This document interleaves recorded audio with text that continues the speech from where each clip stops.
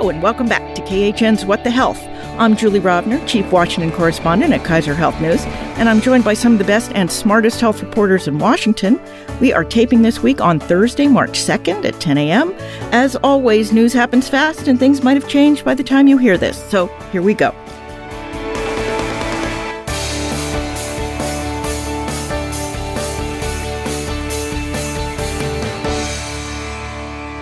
We are joined today via video conference by Alice Miranda Ollstein of Politico. Good morning. Rachel Cohrs of Stat News. Hi, everybody. And we officially welcome to the podcast panel this week Lauren Weber, ex of KHN and now at the Washington Post, covering a cool new beat on health and science disinformation. Lauren, welcome back to the podcast. Thanks for having me. So we're going to get right to this week's news. We've talked a lot about the political fight swirling around Medicare the past couple of weeks. So this week I want to talk more about Medicaid. Our regular listeners will know or should know that states are beginning to redetermine eligibility for people who got on Medicaid during the COVID pandemic and were allowed to stay on until now. In fact, Arkansas is vowing to redetermine eligibility for 500,000 people over the next 6 months. Alice, the last time Arkansas tried to do something bureaucratically complicated with Medicaid, it didn't turn out so well, did it? No, it was so much of a cautionary tale that no other state until now has gone down that path, although now at least a couple are attempting to. So Arkansas was the only state to actually move forward under the Trump administration with implementing Medicaid work requirements. And we covered it at the time, and just thousands and thousands of people lost coverage who should have qualified. They were working, they just couldn't navigate the reporting system. Part of the problem was that you had to report your working hours online, and a lot of people who are poor don't have access to the internet. And the system was buggy and clunky, and it was just a huge mess. But that is not stopping the state from trying again on several fronts. One, they want to do Medicaid work requirements again. The governor, Sarah Huckabee Sanders, has said that they plan to do that. And also, they plan to do their redeterminations for the end of the public health emergency in half the time the federal government would like states to take to do it. The federal government has incentives for states to go slow and take a full year to make sure people know how to prove whether or not they qualify for Medicaid and to learn what other insurance coverage options might be available to them. For instance, Obamacare plans that are free or almost free. Yeah, presumably most of the people who are no longer eligible for Medicaid but are still kind of low income will be eligible for Obamacare with hefty subsidies. That's right. So the fear is that history will repeat itself. A lot of people who should be covered will be dropped from coverage and won't even know it because the state didn't take the time to contact people and seek them out. This is something that we will certainly follow as it plays out over the next year. More broadly, though, there have been whispers, more than whispers, whines, over the past couple of weeks that President Biden's challenge to Republicans not to cut Social Security and Medicare, and Republicans' apparent acceptance of that challenge, specifically leaves out Medicaid. Now, I never thought that was true, at least for the Democrats, but earlier this week, President Biden extended his promises to Medicaid and the Affordable Care Act. How much of a threat is there really to Medicaid in the coming budget battles? Rachel, you wrote about that today. There is a lot of anxiety swirling around this on the Hill. I know there's a former Trump White House official who's kind of circulated some documents that are making people a little bit nervous about Republicans' position. But it is useful to look at existing documents out there. It is not reflective necessarily of the consensus Republican position, and it's a very diverse party right now in the House. They have an incredibly narrow majority, and Kevin McCarthy is really going to have to walk a tightrope here. And I think it is important to remember that when Medicaid has come up on state ballot initiatives in red states, so many times it has passed overwhelmingly. So I think there is an argument to be made that Medicaid enjoys more political support among the GOP, voting populace than maybe it does among members of Congress. So I think I'm viewing it with caution. Obviously it's something that we're going to have to be tracking and watching as these negotiations develop. But Democrats still hold the Senate and they still hold the presidency. So Republicans have more leverage than they did last Congress, but Democrats still have a lot of sway here. Although I just point out, as I think I pointed out before, that in 2017, when the Republicans tried to repeal the Affordable Care Act, one of the things they discovered is that Medicaid is actually kind of popular. I think much to their surprise, they discovered that Medicaid is also kind of popular. Maybe not as much as Medicare, but more than I think they thought. So I guess the budget wars really get started next week. We get President Biden's budget, right? And House Republicans are allegedly working on something. We don't know when it will come or how much detail it will have, but it will be some sort of counter to Biden's budget. But, the real work will come later in hashing it out in negotiations, and really a small number of people will be involved in that. And so just like Rachel said, you're going to see a lot of proposals thrown out over the next several months. Not all of them should necessarily be taken seriously or taken as determinative. Just one last interesting thing. This has been a really interesting education time, both for lawmakers and the public, on just who is covered under these programs. I mean, the idea is that Medicare is so untouchable as this third rail because it is primarily seniors, and seniors vote, and seniors are more politically important to conservatives and Republicans. But people forget a lot of seniors are also on Medicaid. They get their nursing home coverage through there. And so I've heard a lot of Democratic lawmakers really hammering that argument lately and saying, look, the stereotype for Medicaid is that it's just poor adults, but yeah, moms and kids. That was how it started out. It was poor moms and kids. Exactly. But it's a lot more than that now. And it is more politically dicey to go after it than maybe people think. Yeah, I think Nancy Pelosi in 2017 went, if the threat with Medicare is throwing Granny off the cliff in her wheelchair, the threat of Medicaid is throwing Granny out of her nursing home, both of which have their political perils. All right, well, we'll definitely see this one play out for a while.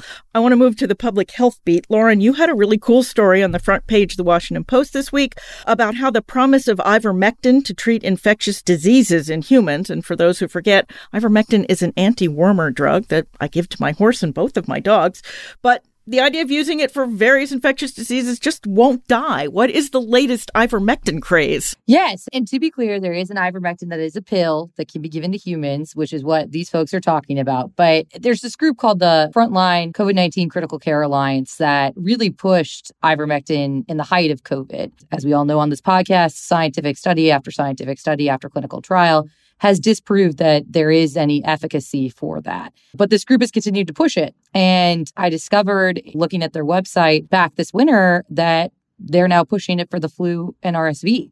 And as I asked the CDC and medical experts, there's no clinical data to support pushing that for the flu or RSV. And, as one scientist said to me, they had data that it had antiviral properties in a test tube. But as one scientist said to me, well, if you put Coca-Cola in a test tube, it would show it had antiviral properties as well. So there's a lot of pushback to these folks. But that said, they told me that they have had their protocols downloaded over 1 million times. They absolutely have some prominence and have, converted a share of the American population to the belief that this is a useful medical treatment for them. And one of the doctors that has left their group over their support of ivermectin said to me, look, I'm not surprised that they're continuing to push this for something else. This is what they do now. They push this for other things. And so it's quite interesting to see this continue to play out as we continue into COVID, to see them kind of expand, as these folks said to me, into other diseases. And I know, usually when we see these kinds of things, it's because the people who are pushing them are also selling them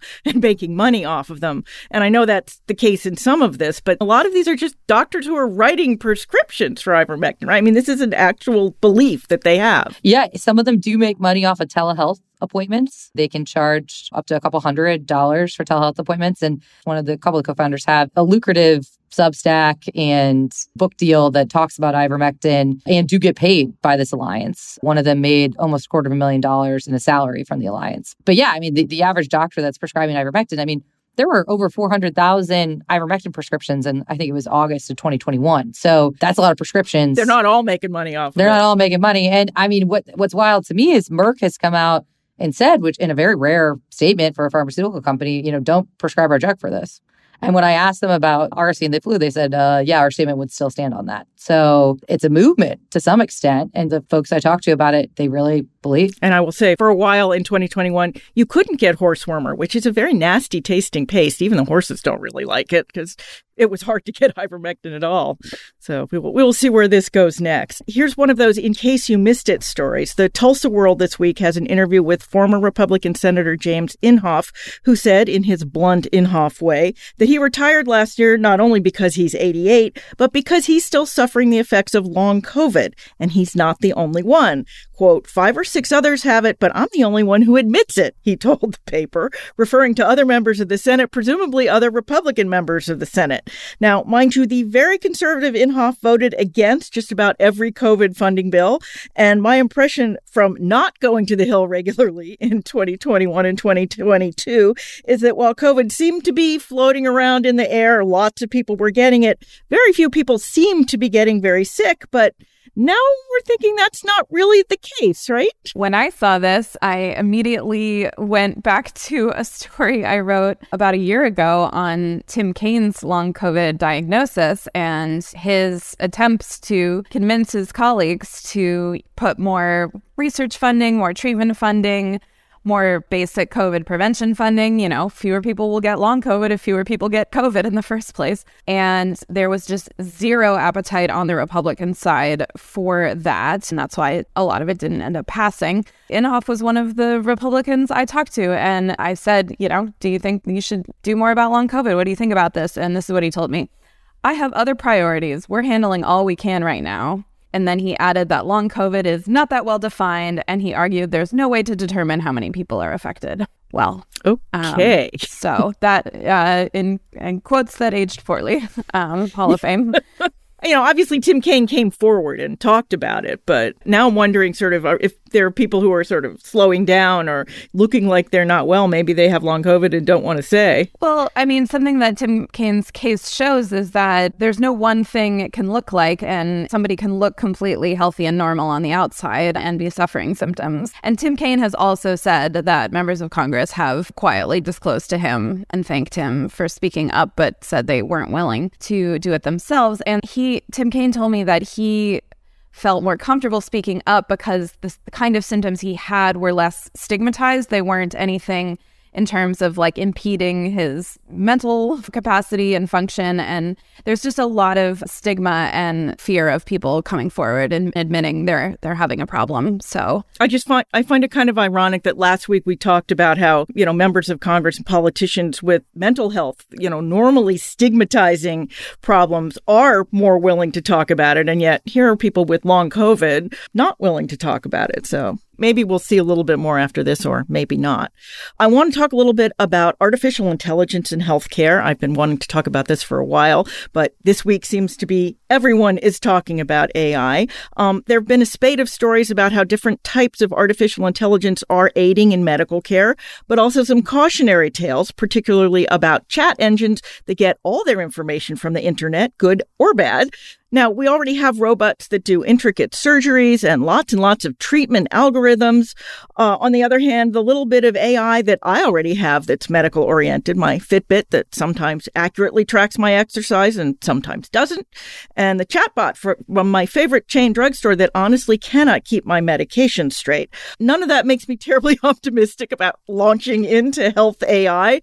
Is this, like most tech, going to roll out a little before it's ready and then we'll work the bugs out? Or maybe are we going to be a little bit more careful with some of this stuff? I think we've already seen some examples of things rolling out before they're exactly ready. And I just thought of my colleague Casey Ross's reporting on Epic's algorithm that was supposed to help. Epic, the electronic medical records company. Yes. They had this algorithm that was supposed to help doctors treat sepsis patients, and it didn't work. The problem with using AI in healthcare is that there are life and death consequences for some of these things. If you're misdiagnosing someone, if you're giving them medicine they don't need, there are like those big consequences, but there are also the smaller ones too. And my colleague Brittany Trang wrote about how with doctor's notes or transcripts of conversations between a physician and a patient, sometimes AI has a difficulty differentiating between a mm-hmm or uh-huh and telling whether that's a yes or a no.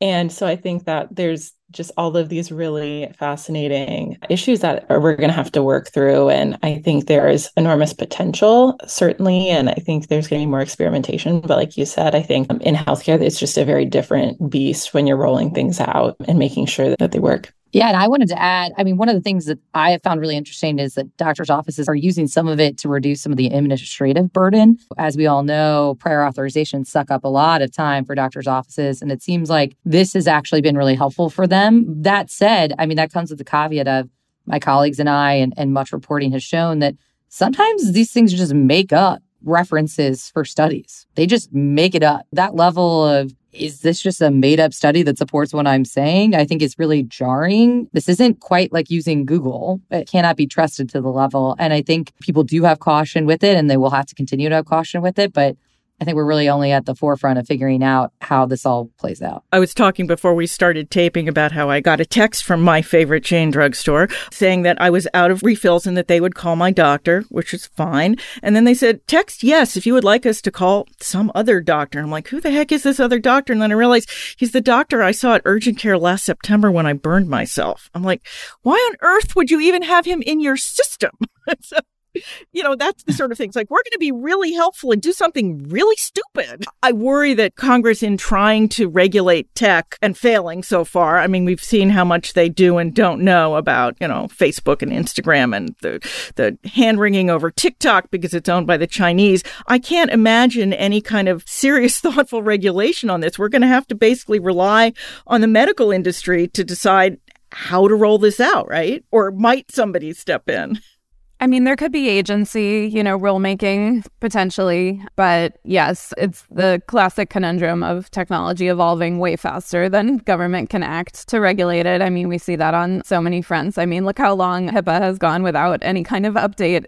And, the kinds of ways health information is shared are completely different from when that law was written. So, indeed. And as Rachel said, this has life or death consequences in some places. So the slowness with which the government regulates things could really have a problem here, because this is not something that is just little. Of the things that keep me awake at night, this is one of the things that keeps me awake at night. All right, well, one of these weeks we will not have a ton of reproductive health news, but this week isn't it. As of this taping, we still have not gotten a decision in that Texas case challenging the FDA approval of the abortion pill mifepristone back in the year 2000. But there's plenty of other abortion news happening in the Lone Star State. First, a federal judge in Texas who was not handpicked by the anti-abortion groups ruled that Texas officials cannot enforce the state's abortion ban against groups who help women get abortion out of state, including abortion funds that help women get the money to go out of state to get an abortion. The judge also questioned whether the state's pre-Roe ban is even in effect or has actually been repealed, although there are overlapping bans in the state so that wouldn't make abortion legal. But still, this is a win for the abortion rights side, right, Alice? Yeah, I think the right knows that there are two main ways that people are still getting abortions who live in banned states. They're traveling out of state, or they are ordering pills in the mail. And so they are moving to try to cut off both of those avenues and, running into some difficulties doing so, both in the courts and just practically in terms of enforcing. This is part of that bigger battle to try to cut off, people's remaining avenues to access the procedure. Well, speaking exactly of that, Texas being Texas, this week we saw a bill introduced in the state legislature that would ban the websites that include information about how to get abortion pills and would punish internet providers that fail to block those sites. It would also overturn the court ruling we just talked about by allowing criminal prosecution of anyone who helps someone get an abortion. Even a year ago, I would have said this is an obvious legislative overreach, but this is Texas, so now maybe not so much. I think lots of states are just throwing things at the wall to see what sticks and to see what gets through the courts. You had states test the waters on banning certain kinds of out-of-state travel, and that hasn't gone anywhere yet. But even things that don't end up passing and being implemented can have a chilling effect. You have a lot of confusion right now. You have a lot of people not sure what's legal, what's not. And if you create this atmosphere of fear where people might be afraid to go out of state, might be afraid to ask for funding to go out of state, afraid to Google around and see what their options are, that serves the intended impact of these proposals in terms of preventing people from exploring their options and seeing what they can do to terminate a pregnancy. Yeah. Well, meanwhile, a dozen states that are not named Texas are suing the FDA, trying to get it to roll back some of the prescribing requirements around the abortion pill. The The states are arguing that not only are the risk mitigation rules unnecessary, given the proven safety of mifepristone, but that some of the certification requirements could invade the privacy of patients and prescribers and subject them to harassment or worse. They're asking the judge to halt enforcement of the restrictions while the case is being litigated. That could run right into Judge Kaczmarek's possible injunction in Texas banning mifepristone nationwide. Then what happens? If you've got one judge saying, okay, you can't sell this nationwide, and another judge saying, you can't even use of course you can sell it, and you can't use these safety restrictions that the FDA has put around it. Then the FDA has two conflicting decisions in front of it. Yeah, and I find the battles of the AGs and the abortion wars are really fascinating because, this is a lawsuit brought by states, which is attorneys general, Democratic attorneys general, and you're seeing that kind of play out. You see that in Texas, too. With Paxton, you see it in Michigan with Nestle. I would argue one of the things that attorney generals have been the most prominent on in the last several decades of American history and have actually had immediate effects on due to the fall of Roe v. Wade. So we'll see what happens, but it is fascinating to see in real time this proxy battle, so to speak, between the two sides play out across the states and across the country. No, it's fine. State AGs did do the tobacco settlement. That yes. would not have happened without it. But what was interesting about that is that it was very bipartisan. Well, they were on the same and this side. Is not. Yeah, they were on the same side. This is a different deal. And I think to some extent, and did some reporting on this last year, it speaks to the politicization of that office and what that office has become and how it's become, frankly, a huge launching pad for people's political careers.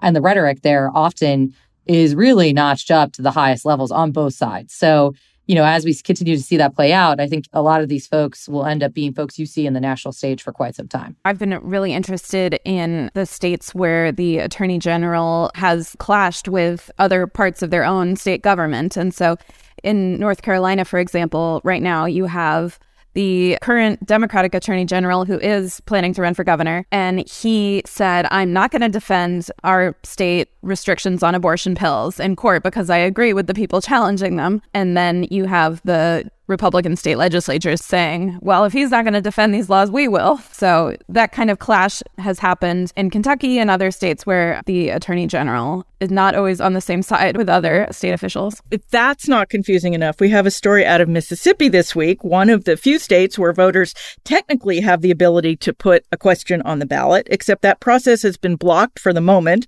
by a technicality. Now Republican legislators are proposing to restart the ballot initiative process. They would fix the technicality, but not for abortion questions. Reading from the AP story here, quote, if the proposed new initiative process is adopted, state legislators would be the only people in Mississippi with the power to change abortion laws.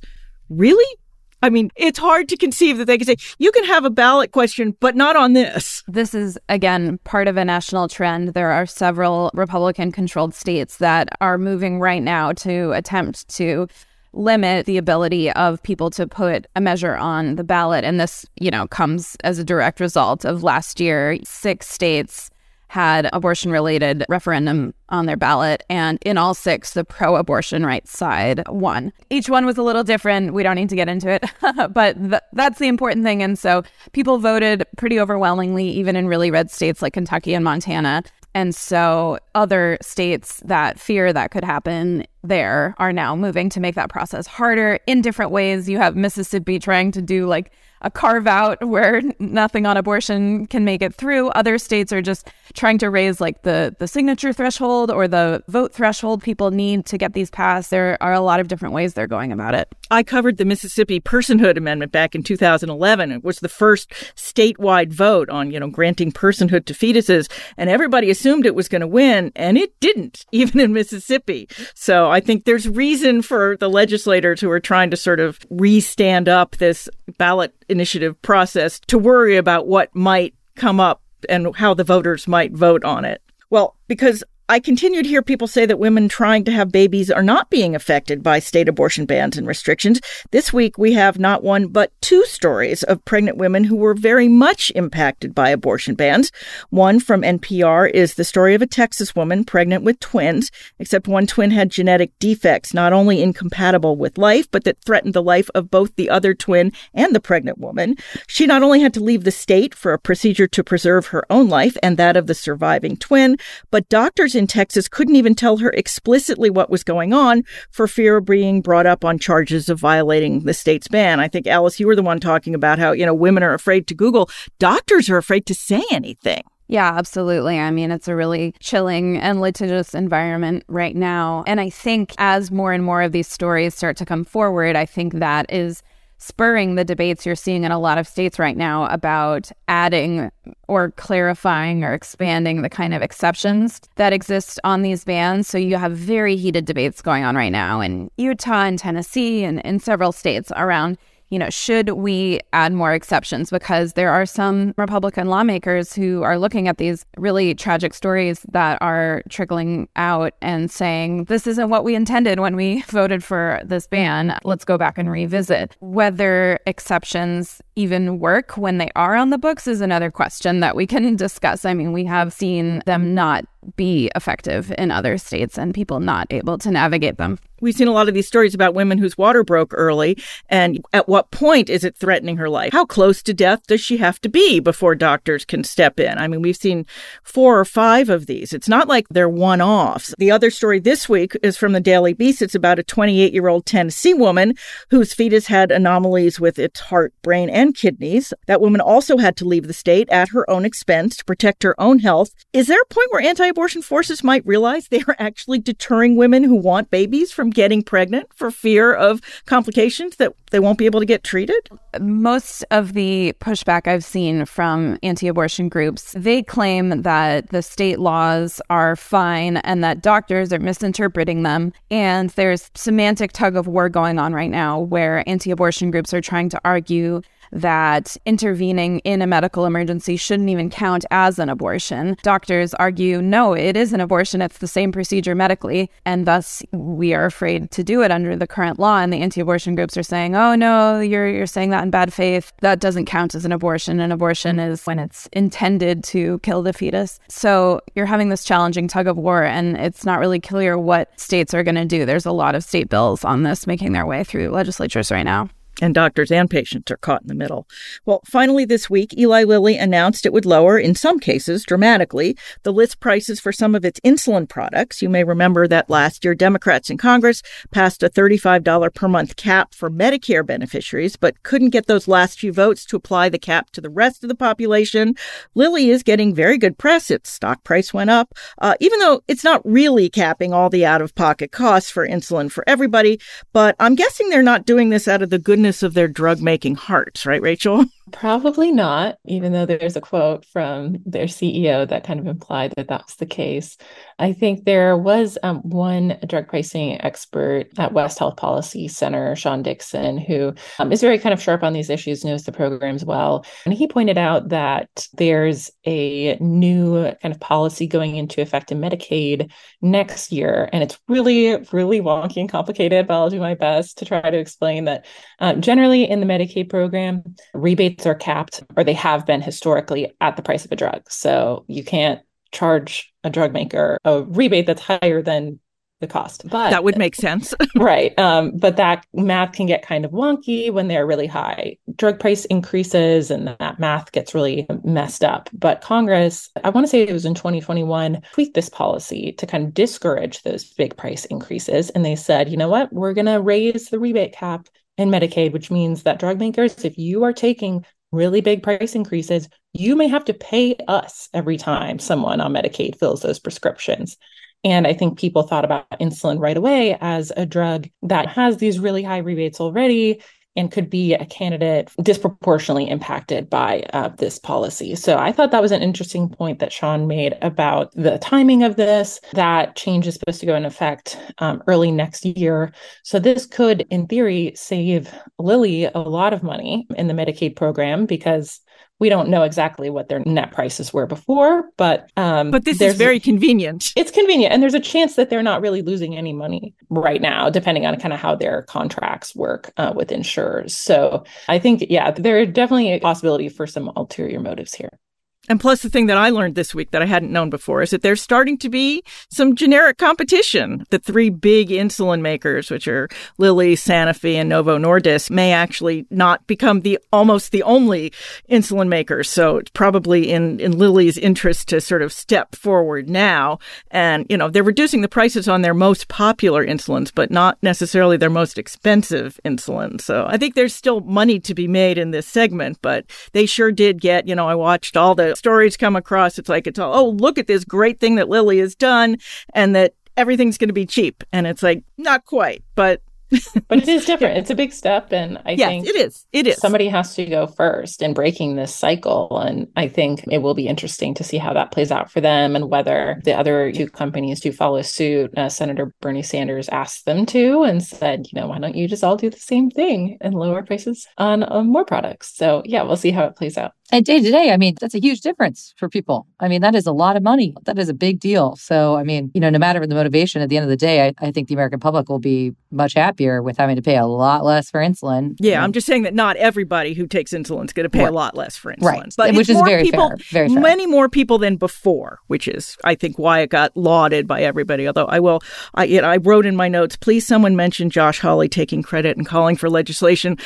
Senator Hawley from Missouri, who voted against extending the $35 cap, as all Republicans did, to the rest of the population, put out a tweet yesterday that was like, this is a great thing, and now we should have, legislation to follow up. And I'm like, okay. I'll have to check on that. I actually think Hawley may have voted for it. All right. There were a few Republicans, not enough though. So. Yeah, I remembered that they couldn't get those last few votes. Yes, I think Manchin voted again. He was the one that the last Democrat they couldn't get, right? That's why they ended up dropping it out. It had to be a 60 vote threshold. So. That's right. Yeah. All right. Good. Thank you. Good point, Rachel.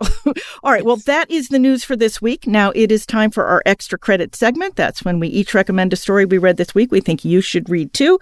As always, don't worry if you miss it. We will post the links on the podcast page at khn.org and in our show notes on your phone or other mobile device. Alice, why don't you go first this week? Yeah. So I did the incredible New York Times investigation by Hannah Dreier on child labor. This is about undocumented, unaccompanied migrant children who are coming to the U.S. And the reason I'm bringing it up on our podcast is there is a health angle. So HHS, their Office of Refugee Resettlement, has jurisdiction over these kids' welfare and making sure they are safe. And that is not happening right now. The system is so overwhelmed that they have been cutting corners in how they vet the sponsors that they release the kids to. Of course, we remember that there were tons of problems with these kids being detained and kept for way too long, and that being a huge threat to their physical and mental health. But this is sort of, the pendulum has swung too far in the opposite direction, and they're being released to people who, in some cases, straight up trafficking them, and in other cases, just forcing them to work and drop out of school, even if it's not a trafficking situation. And so this reporting has already had an impact. The HHS has announced all these new initiatives to try to stop this, so we'll see if they are effective. But really moving, incredible reporting. Yeah, it was a credible story. Lauren. I got to shout out my former KHN colleague, Brett Kelman. I loved his piece on, I guess you can't call it a medical device because it wasn't approved by the FDA, which is the point of the story, but this device that was supposed to fix your jaw so you didn't have to have expensive jaw surgery. Well, what it ended up doing is it messed up all these people's teeth and totally destroyed their mouths and left them with a bunch more medical and dental bills. And, what I find interesting about the story, what I find interesting about the trend in general is the problem is they never applied for anything with the FDA. So people were using this device, but they didn't check, they didn't know. And I think that speaks to the American public's perception that devices and medical devices and things like this are safe to use. But a lot of times the FDA regulations are outdated or are not on top of this, or the agency is so understaffed and not investigating that things like this slip through the cracks. And then you have people, and it's 10,000 patients, I believe, that have used this tool that did not do what it was supposed to do, and in fact, injured them along the way. And I think that the FDA piece of that is really interesting. It's something I've run into before looking at air cleaners and how they kind of fit the gaps of that. And I think it's something we're going to continue to see as we examine how these agencies are really stacking up to the evolution of technology today. Yeah, capitalism is going to push everything. Rachel. Okay, so my extra credit this week is actually an opinion piece in Stat, and the headline is Nonprofit hospitals are failing Americans. Their boards may be a reason why. It's written by Sanjay Kishore and Suhas Gandhi. I think the part that really stood out to me is kind of they analyzed the backgrounds and makeups of hospital boards, especially nonprofit hospitals. I think they analyzed like 20 large facilities. And the statistic that really surprised me was that I think 44% of those board members came from the financial sector, representing investment funds, real estate, and other entities. Less than 15% were healthcare workers. 13% were physicians, and less than 1% were nurses. And, I've spent a lot of time and we'll be spending a lot of time thinking about just how nonprofit hospitals are operating as businesses. And I think a lot of other publications have done great work as well, making that point. But I think this is just a stark statistic that shows these boards that are supposed to be holding these organizations accountable are thinking about the bottom line, because that's what, the financial services sector is all about, and that there's so much disproportionately less clinical representation. So obviously hospitals need admin sides to run, and they are businesses, and a lot of them don't have very large margins, but the statistics just really surprised me as to the balance there. Yeah, I felt like this is one, we've all been sort of enmeshed in this, what are we going to do about the nonprofit hospitals that are not actually acting as charitable institutions? But I think the boards had been something that I had not seen anybody else look at until now. So it's a really interesting piece. All right. Well, my story this week is the other big investigation from the New York Times. It's called A Drug Company Exploited a Safety Requirement to Make Money. It's by Rebecca Robbins. And it's about those same risk mitigation rules from the FDA that are at the heart of those abortion drug lawsuits we talked about a few minutes ago. Except in this case, the drug company in question, Jazz Pharmaceuticals, somehow patented its risk mitigation strategy as the distribution. It's actually called the REMS, which has managed to fend off generic competition for the company's narcolepsy drug. It has also had a response already. It has produced a bipartisan bill in the Senate to close the loophole, but wow, never underestimate the creativity of drug makers when it comes to protecting their profit. It's quite a story. Okay, that's our show for this week. As always, if you enjoy the podcast, you can subscribe wherever you get your podcasts. We'd appreciate it if you left us a review. That helps other people find us too. Special thanks, as always, to our ever-patient producer, Francis Ying. Also, as always, you can email us your comments or questions. We're at whatthehealth, all one word, at kff.org, or you can tweet me. I'm at Jay Ravner. Alice? At Alice Olstein. Rachel? At Rachel Kors. Lauren? At Lauren Weber HP. We will be back in your feed next week. In the meantime, be healthy.